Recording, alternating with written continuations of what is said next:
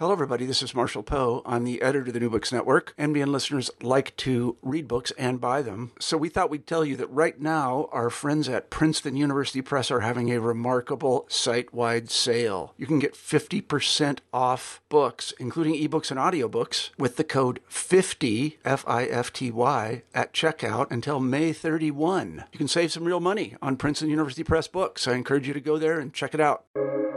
Welcome to the New Books Network. New York has long been a city where people go to reinvent themselves, to start life over free from the constraints of places like Tsarist Russia, the Jim Crow South, and American small towns. And since the dawn of the 20th century, New York City's Greenwich Village has been at the center of that alchemy of reinvention. Its side streets, squares, and coffee houses have nurtured generations of artists, writers, and musicians, among them Bob Dylan. Dylan first set foot in the village in 1961, and even as he continues to make music, you can argue that his Greenwich Village years in the 1960s were a formative period in his life and work. Now a new book helps fans and students of Dylan walk the streets where his career took off. It takes in not just Greenwich Village, but the Midtown Manhattan offices that ran the music industry, and the back roads of Woodstock, New York, where he found refuge from the big city. I'm Rob Snyder, Manhattan Borough historian and Professor Emeritus of American Studies and Journalism at Rutgers University. Today I'm speaking with Dick Wiseman, Associate Professor Emeritus at the University of Colorado, Denver, and the author of Bob Dylan's New York, a historic guide, published by the State University of New York Press. We're here thanks to the Gotham Center for New York City History and the New Books Network. Welcome, Dick. Good to be here, Robert. For visitors who haven't been to Greenwich Village, describe where it is in Manhattan. Greenwich Village is the area around, I guess the center of it would be Washington Square. So it's sort of 8th Street on one side, and then it runs to the west side of the river. But it's very convoluted in terms of planning. So the streets kind of wind around and disappear, and little alleys appear that only run a block or two. So that's basically what Greenwich Village is. Now, this book covers Bob Dylan's New York, especially his Greenwich Village, but the book is also grounded in your own village days. When were you first in the village and why? I went to Goddard College in Plainfield, Vermont. So the first time I ever came to the village was in what we call the winter work term in my second year at Goddard, which would be 1953. And I encountered a guy named Bob Harris, who had a record company and a record store, Stinson Records on Union Square. And he and I became friendly. We started to talk a little bit. And he said, on Tuesday night, you should go over to Tiny Ledbetter's house on East 10th Street around Avenue A.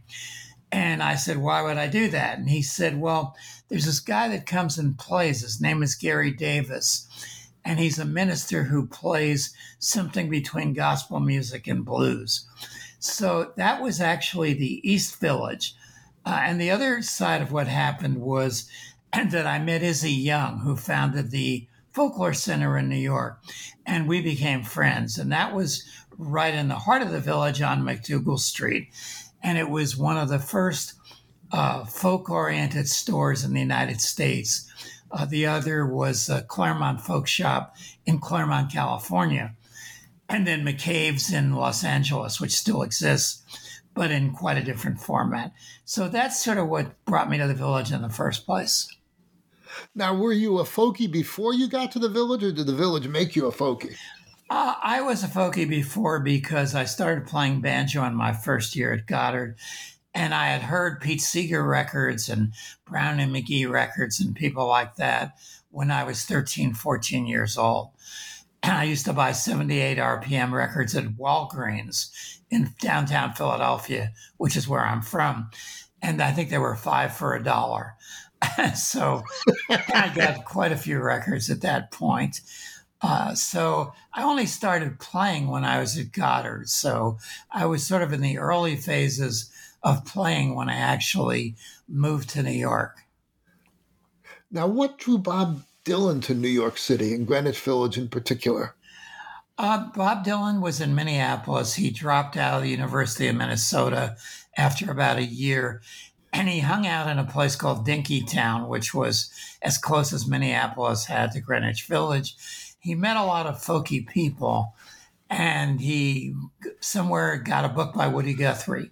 So he was fascinated by Woody Guthrie and his writing, and he thought it'd be a good idea to go to the place where Woody Guthrie lived, even though he didn't really know exactly where that was.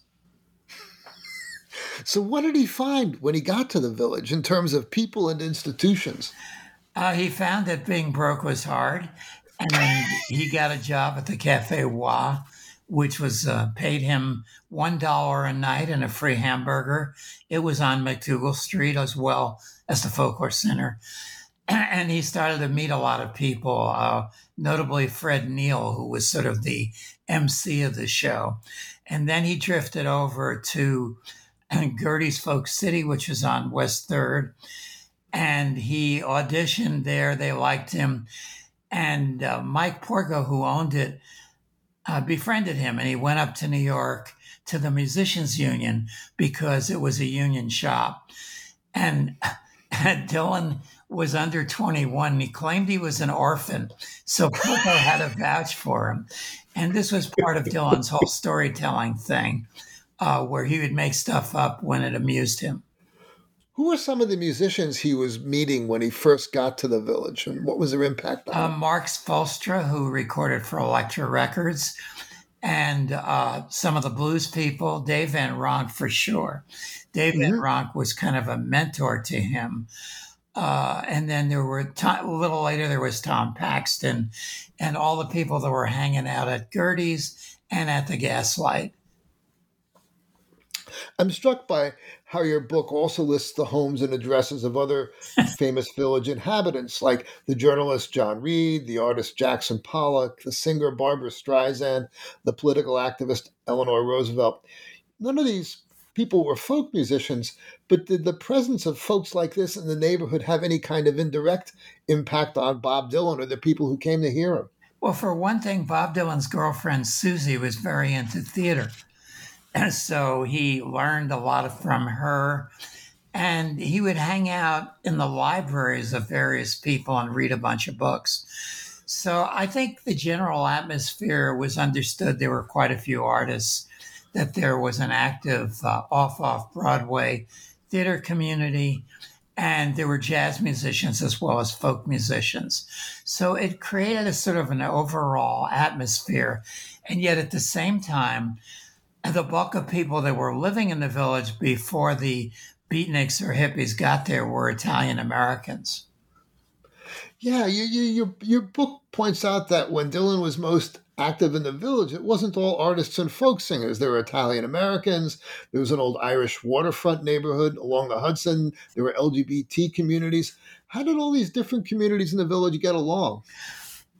They varied. There was a lot of tension between the weekend people and the regular people. Like the full-time residents, especially the Italians who had grown up there, felt like this was their turf.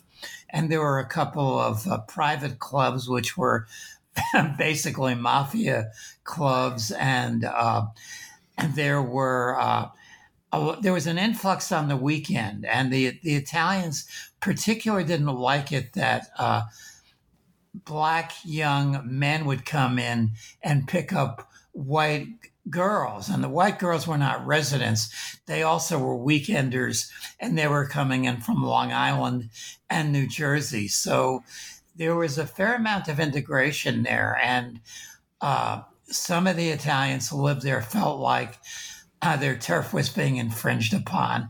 They were not happy about it. And also there were so-called respectable people who lived in the better places in the village, and they just didn't like the scruffy beatniks or hippies. They didn't like the way we dressed. They didn't like the way we acted. They thought our music was junk and so on. Did Dylan himself have any contact with any of these communities, like Italian Americans or Irish Americans? Only, I think, to the extent that Susie was Italian. I mean, there were Italian bohemians that had grown up in the village, and the Radula family was one. Dick Rosmini, the guitar player, grew up in the village. Maria Moldau or Maria D'Amato was a village kid, and John Sebastian grew up in the village. So not everybody that was Italian was mafia connected or anything like that. But the majority of people who were folkies were not Italian.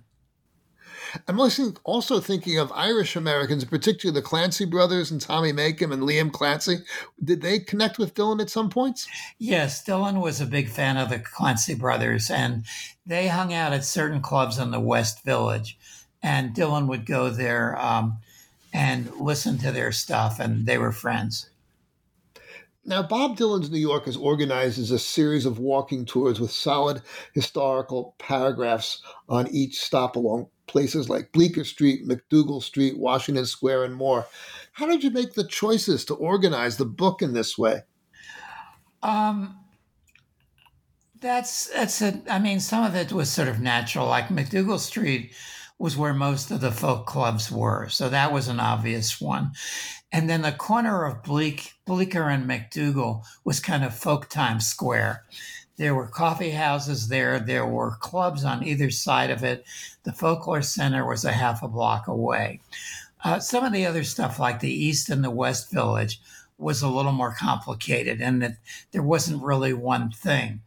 And my editor, Richard Carlin, was very helpful in this regard as well. What did he bring to it? Well, he's edited dozens and dozens of music books, and he himself is a concertina player, and his brother is a fairly well-known banjo player, Bob.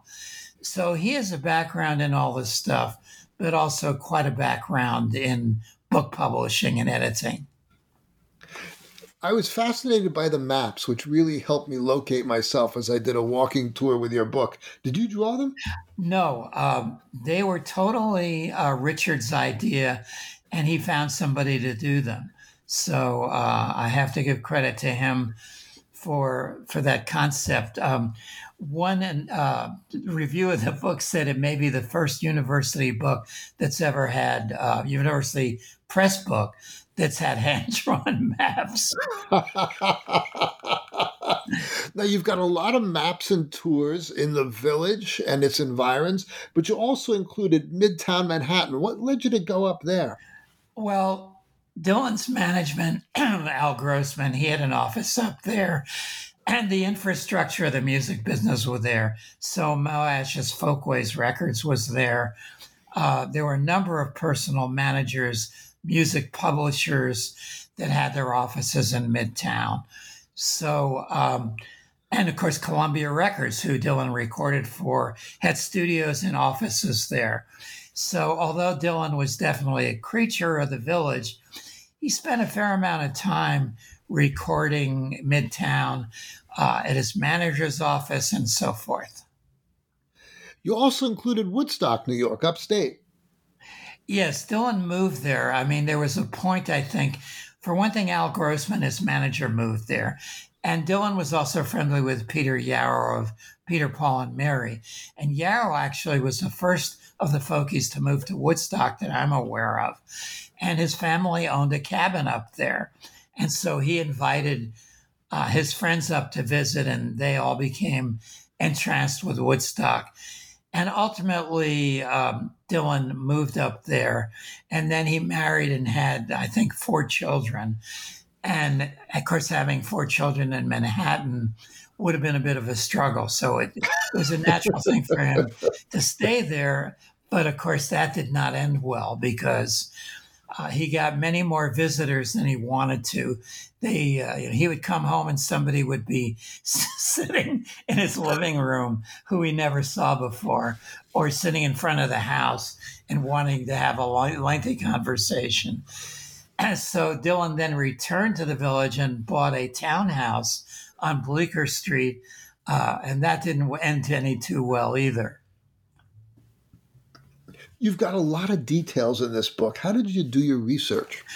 It was pretty easy for me because I know almost all of the people that I was writing about, not all of them. But for example, I knew Victor Maimonides, who was Dylan's road manager. I had met Al Grossman in Chicago at one point, so I knew him. I actually did not know Freddie Neal, but I knew Tom Paxton pretty well. And I knew all the people on Peter, Paul, and Mary. Any surprises as you did your research? Yeah, I mean, one of the things that no one has figured out is that Dylan mentions a couple in his memoir, The Chronicles, that no one seems to be able to locate them, and people think that they are fabricated. And he mentions reading books at their house, and other people that he mentions, like the Mackenzies, are real people, and they're easy to trace. And this one couple, Schlo and her husband, seem to be creations of Dylan's imagination or composites of other people. So I didn't realize anything about that. So that was all new to me. Other things were not so surprising to me, as I learned a lot of details that I had not known. Now, did you walk through the city when you researched this book, or did you work mostly from a distance? I live in Denver, and I worked from there. However, and there was an odd twist, which is my daughter lives in Australia, but she had a contract with the organization she works for called UN Women. So she actually walked those streets and would tell me, okay, this is now a restaurant, and she took some photos of the places as they are now. And some of the places haven't changed, like Music Inn was a record and instrument store on 6th Avenue. It still remains there. Other places are long gone, like the Folklore Center. You've got a lot of photos in this book that will fascinate a lot of folkies. Where did you find them? Again, I got to credit Richard for that. Richard knows every folklore archive in the universe. And so he sort of put his tentacles out there and got photos, which are all credited, of course. And so that was really, the maps and the photos were really totally he's responsible for. We talked a little bit about photos of locales that we should or should not. We could have photographed every building on McDougal Street, but that wouldn't have made a lot of sense. So we tried to only deal with things that Dylan had some involvement with. How does today's village compare to the one where Bob Dylan made his name? I love that question. Well, let's start with the rents. I seriously doubt that you could rent anything in Greenwich Village for less than $2,000, and that would probably be at the low end. And so the days of the $50, $75 rentals are long gone. Also, there are more commercial establishments, and yet there still are coffee houses. There are still clubs. So some of the flavor is still there, but inevitably it's become a bit gentrified. And there are expensive condos and townhouses that dot the village, as well as dumpy apartment buildings. How did the village years shape Bob Dylan? How did they shape Dylan? I think between Dave Van Ronk and Susie, he became acculturated into the cultural community. I don't think he had read all that much before. I know he didn't know much about theater or art until that time. His knowledge of music was probably limited to rock and roll and early folk.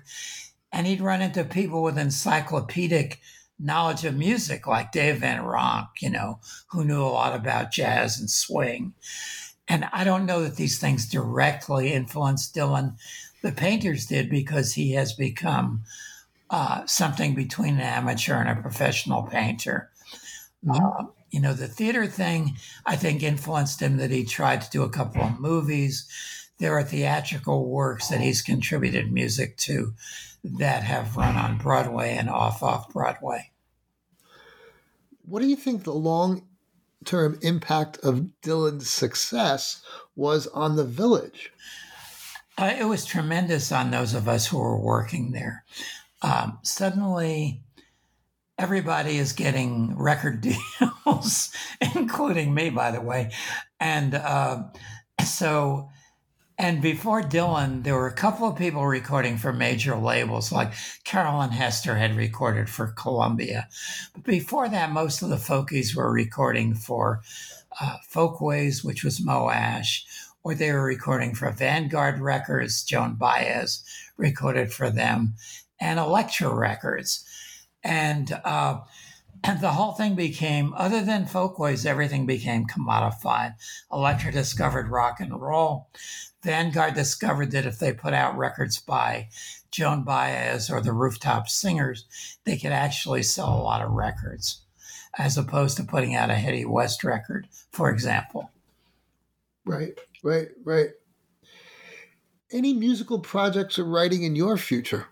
Yes, I'm working on a collection of books about music and politics that will be published in England by Manchester University Press.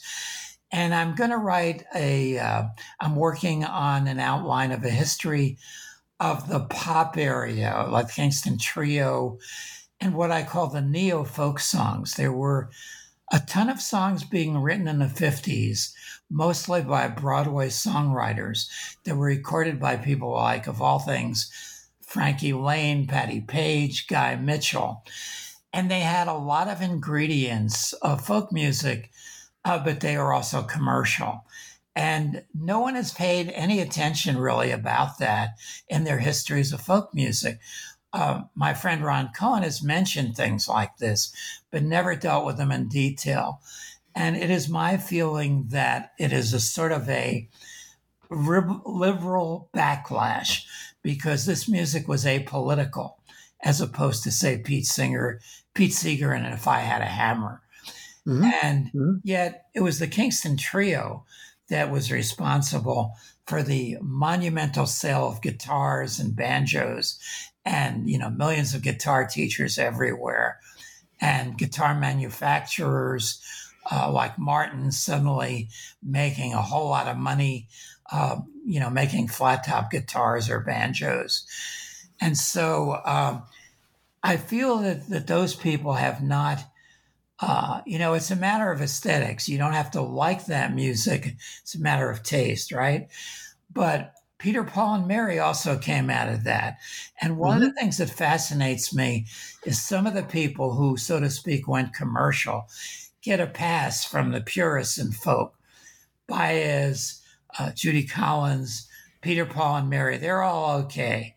And yet they were all commercial folk singers. In fact, if you listen to Joan Baez, there's sort of a classic thing that she represents to me, which is in folklore, they say, it's the song and not the singer. Well, of all people, Joan Baez, it is the singer. It is not the song. It's her interpretation of the song. And if you listen to the Kingston Trio, who are often defamed for their, teenage humor or whatever, their first records were made with banjos and guitars, period. The first Weavers records were made with orchestras and choruses. So who's selling out what at this point, And I feel as though there's a real lack of objectivity and credit in all this thing. Plus the fact there are variations in all this, like John Stewart, who succeeded Dave Guard in the Kingston Trio, was almost the first singer-songwriter around. He was writing songs, I think, before anybody except maybe Woody Guthrie. And he was writing them before he was in the Kingston Trio, when he was in the Cumberland Three. And he took the trio. He was very involved in the Kennedy campaign, both John and Roberts. And it's really weird because Pete Seeger was involved in the Henry Wallace presidential campaign of 1948 on the Progressive Party. And here it is 15, 20 years later. And John Stewart is sort of playing this role on a less radical basis, but certainly liberal. And he gets no mention for this, because in the eyes of the purest folk people, he was in the Kingston Trio, so he must have been a sellout. This is fascinating to me. I mean, you're dealing with really interesting questions here. Just to pose a big one, what do you think the long-term impact of the folk revival of the 60s was on American culture and politics? The first impact was that I think Frank Hamilton, who was one of Seeger's successors in the Weavers and who started the Old Town Music thing in Chicago with several other people, which is still the largest music school for acoustic music. He used to say, Pete Seeger ruined so many kids' lives. They're running out there chasing freight trains and dropping out of college. So there was that. He's being half serious and half comical. But there was that. It caused a lot of us to question the sort of, okay, I'm going to go to school for 4 years, and then I'm going to go to law school or medical school or become a social worker or whatever. So, a lot of people in the folk music, like when I met Eric Anderson, who's a fairly well-known singer-songwriter, he's a student at Hobart College. He was a big fan of the Kingston Trio. I don't know that he would appreciate my saying that now, because he became, more venerated as a non-commercial artist. But a lot of people, Michael Cooney, who is a super purist, was a huge fan of Bud and Travis, the West Coast duo that did commercial folk and were among the first groups that did a lot of Mexican-American songs. So it's complicated. And the other thing that happened, I think, is that with Dylan as the conveyor belt, so to speak of, the singer-songwriter thing was born. And that is still wildly active today. There are still hundreds of people out there writing their own songs, either solo acoustic acts or duos or trios or whatever. So that was a huge influence on the music industry as much as anything else. And of course, many of the people in folk rock, like David Crosby and Stephen Stills and Neil Young, came to it through folk music, And in fact, Stephen Stills was in the Cafe A Go-Go Singers, which was a New Christy Minstrel imitation group. And so there was a lot of that, where people who got into rock and roll originally sort of came through folk. And then you had all kinds of songs being written, like Sam Cooke wrote A Change Is Gonna Come after he heard Blowing in the Wind by Bob Dylan. And he said that if that white boy could write a song like that, I need to write something other than You Send Me, Baby. And he did, and it's a fine song. Yeah, yeah. One of the things your book and our conversation suggests to me is that some of the complexities and contradictions that were there in the folk scene in the 1960s in the Village, they're still with us. They haven't vanished. They've played out in new ways. Is that a fair conclusion? It's absolutely right on the money. For example, the New Lost City Ramblers were the absolute example of a purist group. They learned all their songs from 95% country artists or old-time music artists and maybe a slight sprinkling of black music. And they were totally contemptuous of the Kingston Trio.